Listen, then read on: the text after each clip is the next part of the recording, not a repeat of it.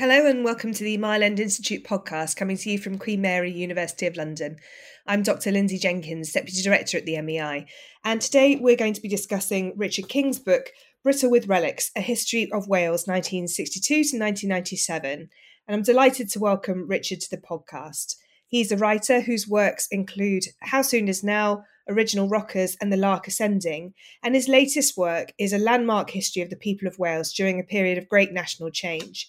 He uses interviews with activists and campaigners from a variety of backgrounds and perspectives to trace the interweaving stories of deindustrialisation and nationalism from 1962 up until the vote for partial devolution in 1997. And I'm also delighted to welcome Michaela Paynes, who's a researcher at the University of Cardiff, investigating emotion, belonging and political identities, working class women's activism in South Wales and South West England from 1928 to 1969. She's examining the experience of class, politics and citizenship with a particular focus on identity, memory and emotion. So welcome to you both and thank you very much for joining me. Bore da, thanks. Lovely to be here. Thank you.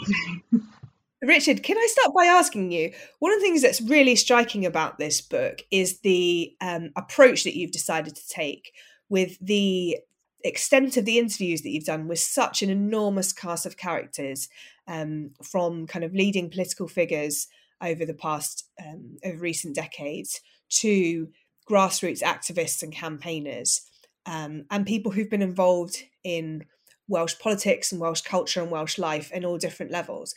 But the kind of decision that you've taken is to let these people speak for themselves with very little intervention or editorializing from you, and that you're kind of letting them tell their own stories. I wonder if you could tell us about the process of doing these this huge amount of interviews and then the decision that you've taken to approach the work in this way. Sure. Well, in Wales, we have this idea of a pobl werin, a folk people. This was an idea popularised by the chapel in the late 19th, early 20th century in particular, when it allowed people a sense of identity outside of the workplace. So there was the great drive for self-improvement through education, through participation in cultural events, even participation in things like holidays that the chapel provided. And I suppose it's a Welsh version of the idea of a classless society, where there are no real hierarchies, just people living and working together in a sense of communal self-improvement. So I wanted the voices in the book to sort of echo that in a way. So someone like Neil Kinnock or Rowan Williams, people who'd obviously been in positions of hierarchy, would be on the same page as people who would be far less familiar to the reader. So everyone stands together as one on the page. In terms of the decision to let the voices speak for themselves without much editorializing, I felt that much of this history, particularly the history of the struggle for the survival then revival of Cymraeg, the Welsh language, was barely known within Wales outside of Welsh-speaking circumstances, let alone outside of Wales. And I also felt that we've all become quite accustomed to certain narratives placed around things like deindustrialisation and the winter of discontent and the need for monetarism. And I really wanted people just to feel they had a platform on which to speak freely. Now, with that, there are one or two issues. There are 2 or 3 people said things that historically a tiny bit inaccurate, but I made the decision to just go with that because I thought if I'm letting people speak, then what they say is what's going to go on the page. This decision was taken by me quite early on when I interviewed several people who were going to be included in the chapter on the miners' strike, which is the longest chapter in the book, deliberately so, because I want the reader to have a sense of the sort of endurance those communities experienced. And several of the people I spoke to, not all of whom were familiar to one another, but all had been literally on the front line, on the picket line during the strike, voiced concern that they felt that their experience of the 84-85 miners' strike was being rewritten by, I'm sorry to say this in the context of this podcast, by academics. And I thought, well, if people are saying that, then I'm going to be on their side, and hang the consequences in terms of if they make the odd historical mistake, or if it comes across as not so much one-sided, but from one perspective. I just wanted people to be able to tell their stories and to tell them in a chorus. And how did, when you were doing the interviewing yourself, presumably there was quite a lot of emotion and that you're dealing with important and transformative moments in people's lives. What was that experience like? And what have you done with the full interviews? Sure. Well, that's an excellent question. I did a third of the interviews in person. If you want to ever drink really good quality tea, cups of tea, interview lots of Welsh people in their houses. It was very affable experience on the whole. But then I did 2/3 on Zoom during the first wave of the pandemic. And in a way that worked really well, because after a couple of months, people had sort of settled down into that sort of sense of attrition we were all experiencing at the time. And people, could set aside an afternoon to talk in depth. I don't want to dwell on the miners' strike in particular, but I have a miner's lamp on my desk that belonged to my grandfather, who was a miner in a pit in the Amman Valley. And I have it on my desk to sort of remind me that I don't really know the meaning of hard work, and to sort of inspire me in many ways. And I was able to kind of hold that up on Zoom in conversation to people involved in the mining industry and the steel industry, to kind of say, this is part of my background, and it's something I feel strongly about. And certainly several times, I'd say probably 24 times, as you mentioned, some of it's rather emotional. Both myself and the interviewee were reduced to tears talking about these experiences. I hope it was a cathartic experience for the interviewees, but definitely I felt people were not dealing with things they'd buried, but dealing with things that were synonymous with a sense of defeat. And, as we all go through life experiencing defeat at times, it's often painful, but the sense of the sort of, for the individual, but the sense of the sort of defeat of the community was something I felt very acutely. And I think when things got emotional in our conversations, it was a sense of grief for the power of those communities that was the trigger for the sort of minor breakdowns we seem to have in these conversations. Michaela. Yes, so the point you mentioned about some of the people you interviewed feeling like a sense that the history of the miners' strike in particular being rewritten by academics. It's quite funny that you mentioned that. It's often a debate that I have with my own dad, who was, he was a miner during the strike, worked in Ynysybwl, and whenever I talk to him about maybe academic works, there's always some disagreement there, and I think that really highlights the importance in your book and in history in particular, the importance of highlighting the subjective experience. And I think something that was brought out really well in your book in particular, with the range and variety of interviews, was the debate on what defines being Welsh and what constructs a Welsh identity.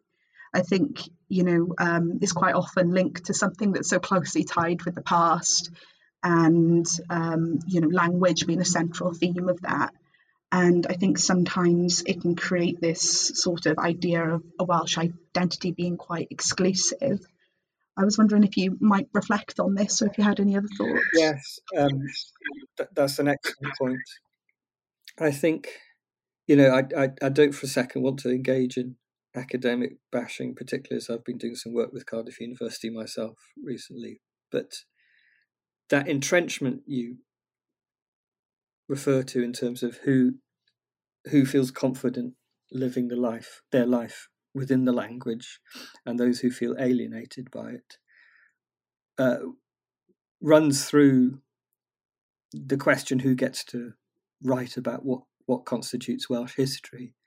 And in the period I cover, I think certain people were quite happy to become gatekeepers of separate Welsh identities, knowing that there were income streams that would support this from government, from Arts Council, from educational institutions. So I think that sense of people being disenfranchised from their own history stems in part from this argument over, well, who is really Welsh? And I think, I was very wary of kind of making the argument that the Welsh Language Act and the road signs becoming bilingual put everything to bed in terms of how people felt about the language. But I was struck by the visceral antipathy towards the language that certain people within what we might call old Labour in Wales, very, union with a capital U Labour, felt towards the language. And I felt that the people who'd kind of taken that side institutionally outside of politics were people who had almost promoted a sense of paranoia about Welsh-speaking Wales and what it constitutes within a national identity framework. One of the things you do really effectively in the book is also to kind of put Welsh nationalism in a broader global context. So there's a sense that, that some people are inspired by or linked to decolonising movements across the world. There's a sense of community with other anti-imperial movements in particular, and, a sense that England acts as the kind of the colonizer, the imperial power. And so there's a kind of surprising sense of connection and identification with other smaller nations struggling for identity and independence. Yes, in the late 60s, the works of Gandhi and Martin Luther King were translated into Cymraeg for the first time, and that had a very strong influence on the nascent Welsh language movement, which was mainly under the aegis of Cymdeithas Iaith Cymraeg, the Welsh Language Society. A lot of the participants at the time were students and were young and were people who weren't afraid to, and particularly given the justice system then was fairly lenient, were people who were unafraid to take direct action, passive direct action, for their cause. And certainly people in the book say they felt a sense of affinity with international struggles. At that stage in the history, I think within Anglophone Wales, people thought this was just naive student politics to promote the promotion of Cymraeg with apartheid or with the Vietnam War. Later on, during the 1980s, when things like the nuclear threat were being interrogated by people from Wales or based in Wales, with the advent of the Women for Life on Earth march that eventually turned into the Greenham Common Women's Peace Camp, I think the sense of co-consciousness across the survival of the language, Greenham Common, and then again the miners' strike, I think that's undeniable, that sense of internationalism and an international struggle. And I think the reason it's undeniable because it was viscerally felt in communities. But another point to make on that is, there were campaigns to try and stop the South African rugby team from touring in Wales, and people involved in that campaign, anti-racist campaigners, said that those former industrial or changing industrial communities places where Paul Robeson had sung famously, had an incredible sense of solidarity with the anti-apartheid movement, and they would always make very large donations. But the one thing they really struggled with was the idea that the rugby should have been cancelled. So I think the extent to which that co-consciousness was felt in everyday life, although I said, it was there viscerally in things like the strike and in many of the actions taken by the language movement, the idea that it went beyond that, I think is easily overstated. One of the things you also kind of bring out, and that you've sort of alluded to there, is the kind of variety of shades of opinion and priorities within Welsh nationalism.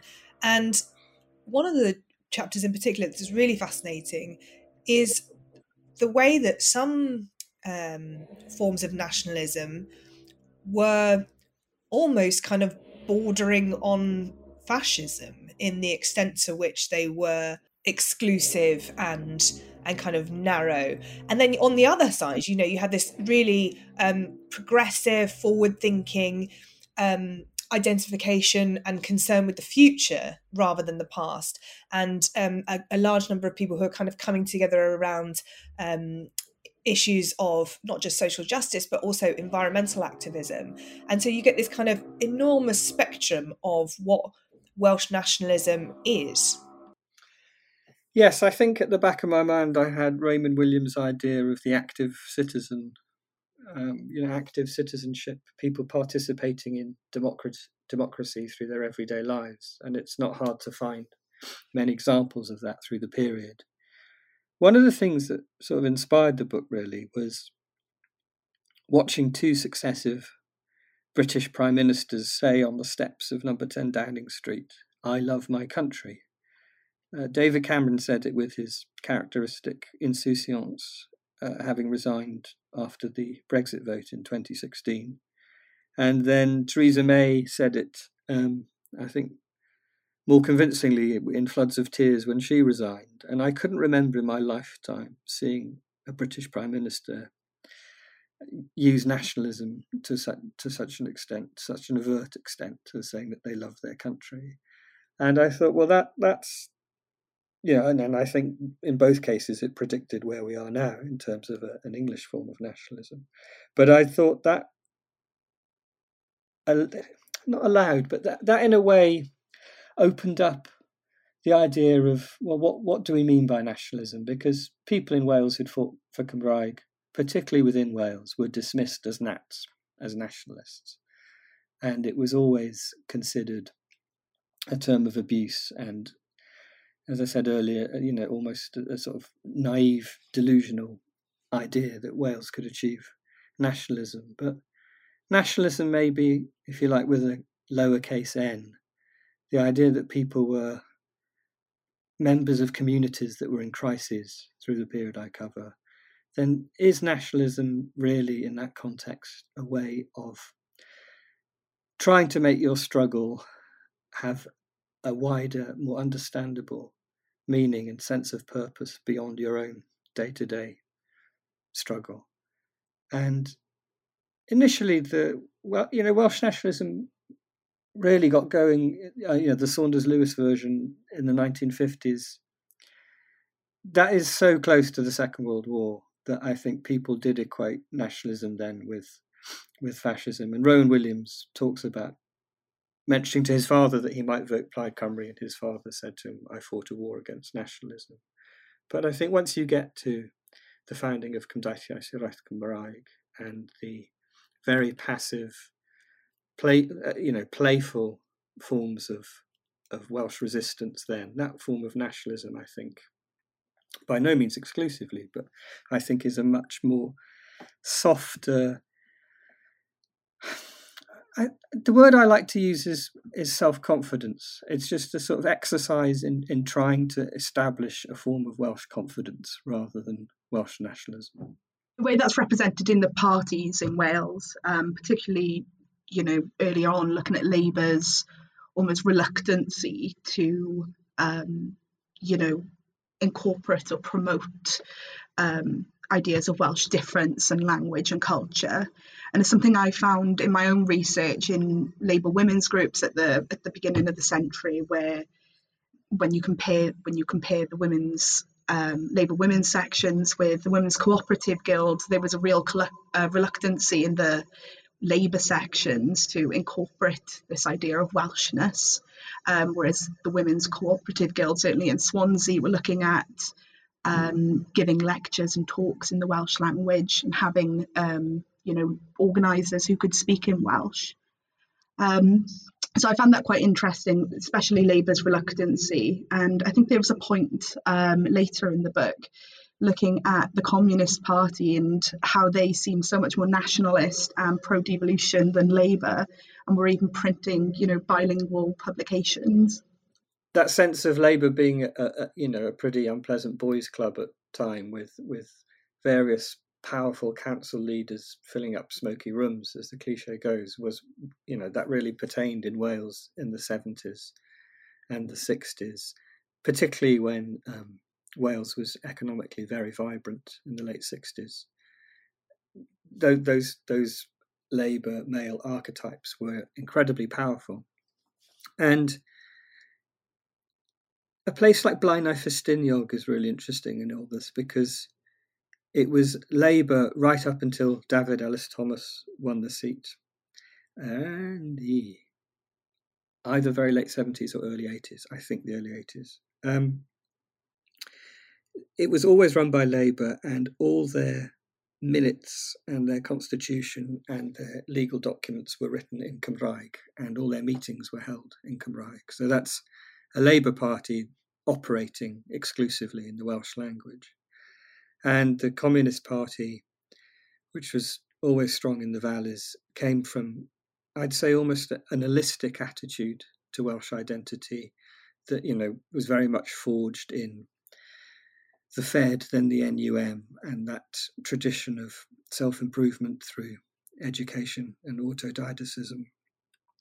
And it seems that where that sort of sense of self-improvement and self-identification with being Welsh, wherever you locate that, whether it's in women's groups, as you mentioned, Michaela, or in other political parties, it's always very benign, if not positive, towards the language.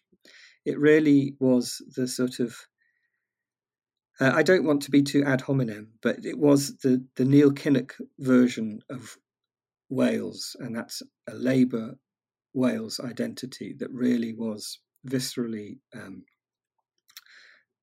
keen to reject Cymraeg. And that also, was embodied in George Thomas, who was a Labour politician who supervised the ceremony for the investiture of Prince Charles in 1969, and also was the only person to travel with Prince Charles in his carriage. And that marrying of Labour with the monarchy really wouldn't accommodate the language. And similarly, I think it's very interesting, Michaela, I don't know if you're old enough to remember this, but for a long period, as you cross the Severn Bridge into Wales, into South Wales, the first building you saw was an army apprentice college, and in Caldecott. And I think the symbolism of that, with the monarchy and the military, really cemented this idea of Wales being part of the Union. And that really was a form of Welshness that Labour really felt it was the overseer of. We've already sort of alluded to the central role of Cymraeg within Welsh identity, but I wonder if you could reflect a little bit more. I was really struck by one of your interviewees who says kind of late on in the book, you don't have to speak it for it to be your language. And I think you do get that sense through the book of the place of the language transitioning in the nation from a point where, as you were saying before, there's a kind of sense of it being, one of your other interviewees describes it as kind of intimidating and exclusionary. But then it kind of assumes a more inclusive role. Yes, it's the actor Rhys Ifans who says that in the book, that he says the band, the Super Furry Animals, made you feel even if you couldn't speak Welsh. it was your language. It's interesting you bring that up, Lindsay, because having asserted at the start of the programme that there's not much editorialising on my behalf, that was really kind of the argument I was trying to make, that whether or not you speak Welsh,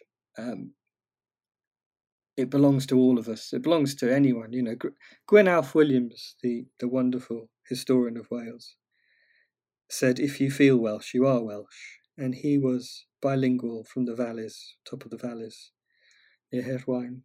And I think it's best seen as an anomaly, this antipathy towards the language. And prior to the it's falling off from about the 1930s towards the 1960s. It wasn't as so divisive an issue.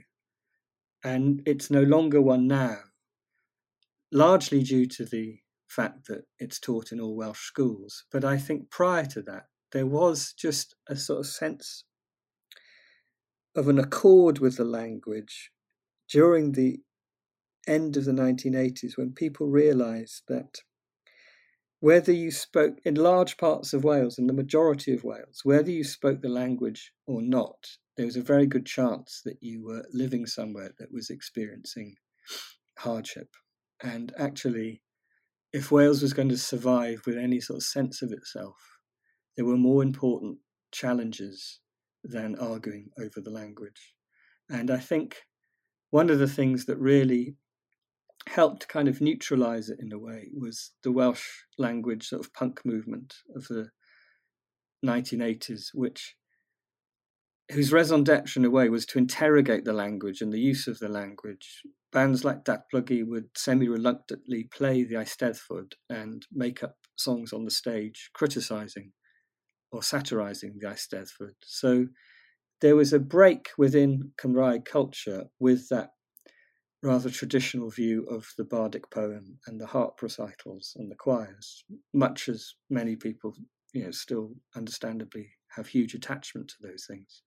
But it was once I think people saw that the language was being renewed by people who wanted to kind of move on from that fixed idea of what the language was for. I think that was a way in for many people to understand the language. So I'm not making the case that John Peel sessions somehow led to a wider acceptance of Cymraeg, but there is something in that. And just to kind of follow up on this point about if you feel Welsh, you are Welsh, I wonder if I could ask you about race and ethnicity. And maybe this kind of relates to what you were saying before about self-confidence, because you have an interview, or you interview Charlotte Williams, who comes up several times, and she talks about what it is to be Black and Welsh, and how Welshness has to be kind of made and remade in order to accommodate immigration and people of different backgrounds. Yes, I went to school for the first half of my childhood in Newport, and there was probably 25% people of colour in my classes. My son who's 11, goes to school in Mid Wales, and he's just finishing year 6, and there's never been a person of colour in any of his classes in rural Wales. So I think that proves Charlotte's point very well, that we constantly have to examine what it means to be Welsh. I saw a very powerful example of this watching Wales playing football for their World Cup qualifier against Austria a few weeks ago. I don't know if you came across it, but the politician and campaigner, and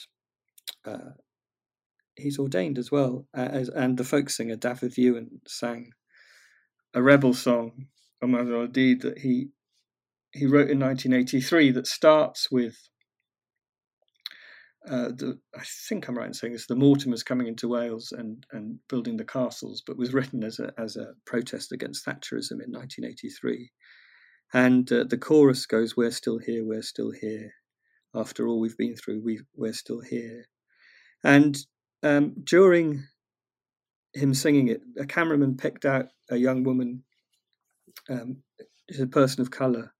She was wearing the bucket hat that Welsh supporters wear, and she had a Cymdeithas badge on her hat and a Yes Cymru, which is a current protest movement for Welsh self-determination and independence, badge on her hat as well. And she was singing along to every word. So not only was this rebel song being sung in Welsh, in Cymraeg, at a sporting event in Cardiff, which has not always been a place where the language has been a place synonymous with the use of Cymraeg, but it was being sung by a young person of colour who was clearly very invested in the idea of a more confident, more assertive sense of Welshness. And I think also the fact that in 2016, when Wales had a very successful Euro campaign in the football, the captain, Ashley Williams, was a person of colour.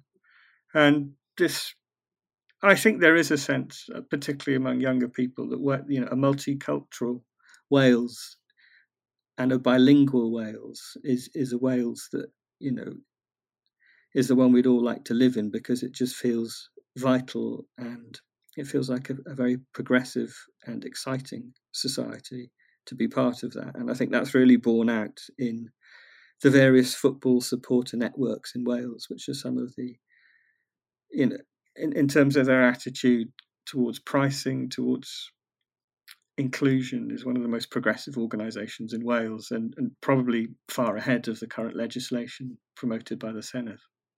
Michaela. I think it's mostly drawing on those ideas of, belonging and community.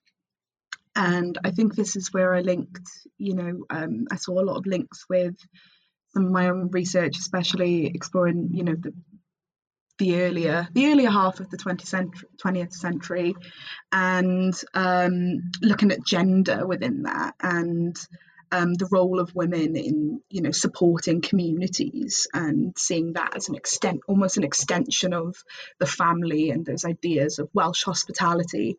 So the interviews really give a sense of how important women's role was in maintaining a sense of solidarity and strength, particularly in 84, 85, Greenham, and you can see links with those ideas of women's organisation through donations, food, emotional support, international peace campaigns, links with the earlier in the century, particularly with 1926 distress relief, or international peace campaigns throughout the 20s and the 30s. So with that links with my own research was looking at how those interviews brought out the themes of emotion and belonging, and how you can see how being involved in supporting the community through periods of hardship can develop a sense of confidence, particularly in the friendships and emotional bonds that are formed with other women involved. And I think that's brought out quite well with Sian James, where she discusses her involvement, in local support during 84 and 85, and how this was a liberating opportunity for her. And it was new and exciting. And I think she's a really good example, because she really demonstrates how this sense of belonging and confidence was fostered within community activism, and how that can politicise or at least strengthen political involvement. So, I think that just really demonstrates, as I said earlier, the importance of exploring the subjective experience and oral history, and adding that emotional layer. I know, Michaela, just to pick up a point of that you mentioned about Sian, it was Sian also who says, proving your point about that sort of almost a folk memory of a welcome and of sustenance, saying that during 84, 85, it was agreed in some of those minor support networks, which were 80%, if not more, run by women, that there were memories in the valleys of people being means tested in the Great Depression, and how that wasn't going to happen this time in 84, 85, because there were elderly people who still felt the indignity of soup kitchens. And, there would have been no constitutional organisation that sort of passed any kind of legislation for that. It wouldn't have been passed at a sort of union meeting. It was the people in the kitchens, in the households with memories, who decided that for themselves. And in most cases, nearly all cases, they were women. Thank you ever so much for your time and your really thoughtful reflections. It's such an interesting book. Britta with Relics by Richard King is available now. I'd like to thank both Richard and Michaela for participating, and thanks to everyone for listening. Please do subscribe to the podcast for future episodes. You can also find the Mile End Institute on social media, and if you sign up to the mailing list on our website, you'll always hear first about our future events.